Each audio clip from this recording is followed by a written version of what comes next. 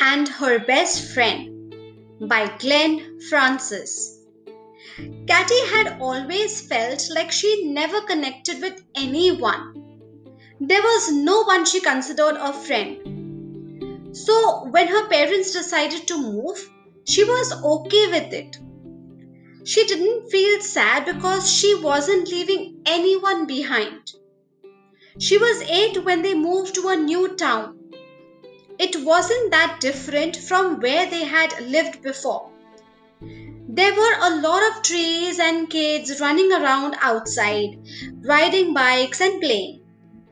One day, her mother caught her staring out the window at some kids playing. Her mom told her to go out and play with those kids. So Katy went out.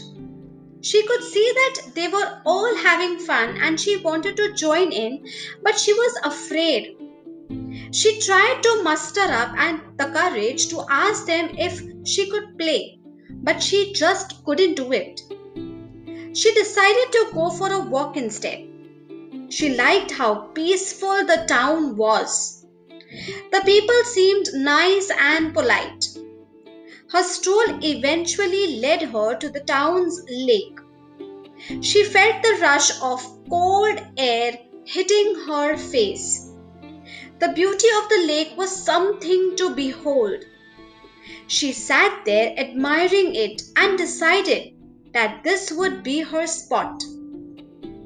That she would come here every day and maybe one day she would bring her friends here.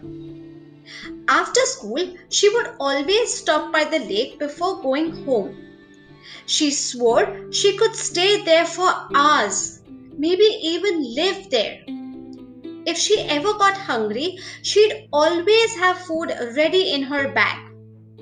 She was writing a poem about the lake when she suddenly heard her stomach growl. She put down her notebook and her pen and got her sandwich out. She was about to take a bite when she heard a noise. This startled her. She hadn't heard anything strange in all the days she'd been there. She looked around, but no one else was there. Then she noticed that there was something moving in the water. Curious to find out what it was, she walked closer to the water. She clenched her sandwich tight as she got closer and closer. When she was by the water, it stopped. Then, all of a sudden, something came out of the water and Katy got splashed with the water. She wiped the water from her eyes and saw something she had never seen before. She saw a dragon. She couldn't believe what she saw. She fell back on the ground and dropped her sandwich. She was terrified. The dragon was huge. She couldn't speak or shout. She was too afraid of what she saw. The dragon submerged its neck back in the water until only its eyes could be seen. Katy looked into the dragon's eyes and saw something very familiar. Like her, it had lonely eyes. Katy stood up and started walking towards it. She picked up her sandwich and then offered it to the dragon. The dragon didn't move. So she dropped the sandwich in the water and the dragon went after it. Moments later, the dragon stuck its neck out from underwater again. She got splashed with water, but she didn't mind it this time. It even made her laugh. The dragon moved its head closer to her. She reached out her hand and touched its nose. Its scales were rough but not unpleasant. She introduced herself to it. The dragon nodded as if to say, "Nice to meet you, Catty."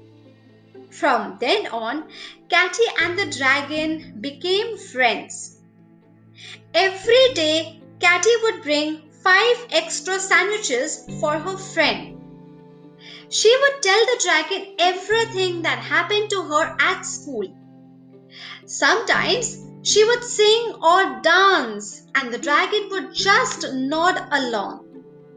For the first time, she didn't feel lonely. She even thought of the dragon as her best friend. In school, her teacher had asked the class to write a poem about their best friend, which they would read in front of the whole class.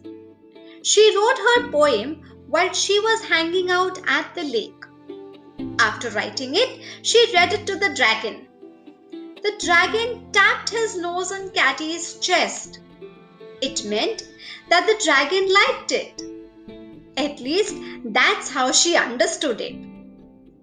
Catty read it in class the next day. She was the only one who had a dragon in her poem. Her classmates laughed and thought it was sad that her only friend was an imaginary dragon. She got angry and told them that the dragon wasn't imaginary. She told them that it was real and that she would prove it to them.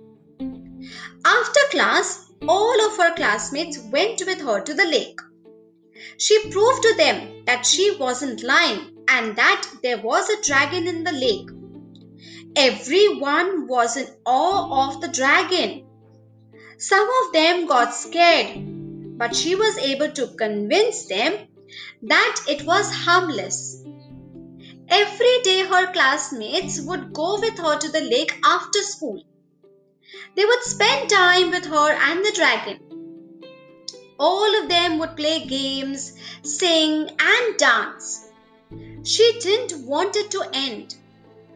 Having many friends gave her joy. It didn't make her feel lonely anymore. Then, one morning on a weekend, she went to the lake to visit her best friend.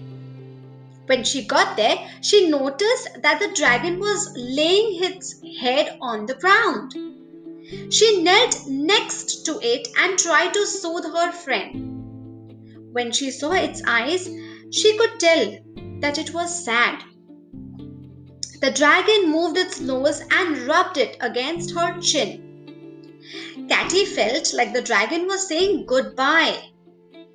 Tears began to fall from her eyes as she wrapped her arms around its nose. She didn't want her best friend to go. The dragon then pulled away and submerged back into the water. Catty stood up. On the horizon, she saw the dragon burst out of the water and disappeared into the clouds. She spent all night crying. She was never going to see her best friend again.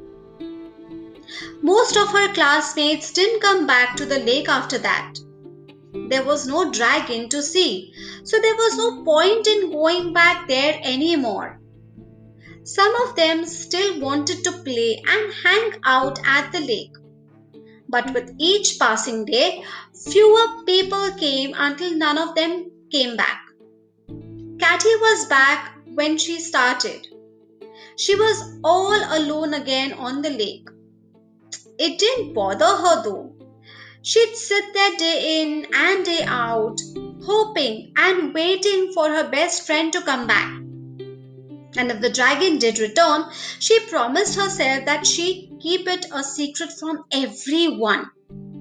She still brings 5 extra sandwiches, just in case. One day, Catty was sitting by the lake looking out at the horizon.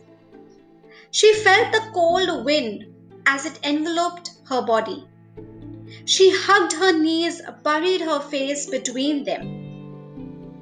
After convincing herself that every day that she wasn't lonely, she finally admitted that she was. She cried. It was too painful. Suddenly, she heard a noise. She looked up, but there was no one in front of her. She was hoping that it was a dragon. Then she noticed that someone was sitting beside her.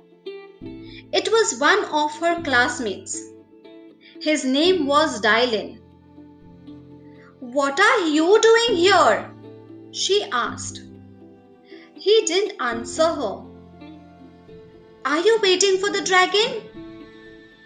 He remained silent and kept staring at the horizon. This made her mad.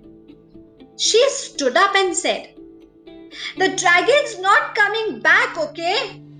My best friend isn't coming back." Tears started falling from her eyes again. She wiped her eyes and said, "So you can just leave, okay? You can stop coming to the lake like everybody else." He smiled and said, "I didn't come here for the dragon." "Then why did you come here?" she said. He looked at her and said, "I wanted to ask you if you wanted to be friends with me." You want to be my friend?" "Yes. I was too afraid to ask before. When I finally had the courage to ask, I was too late. Everybody in class started coming to the lake. Seeing as you had so many, I figured you didn't need any more friends." Catty sat down beside him and said, "Everyone just wanted to be friends with me because they thought I was cool for having a dragon as a friend." "Well, they are all stupid then," he said, "because you are pretty cool even without the dragon." Catty smiled and offered him a sandwich. From that point on, they became friends.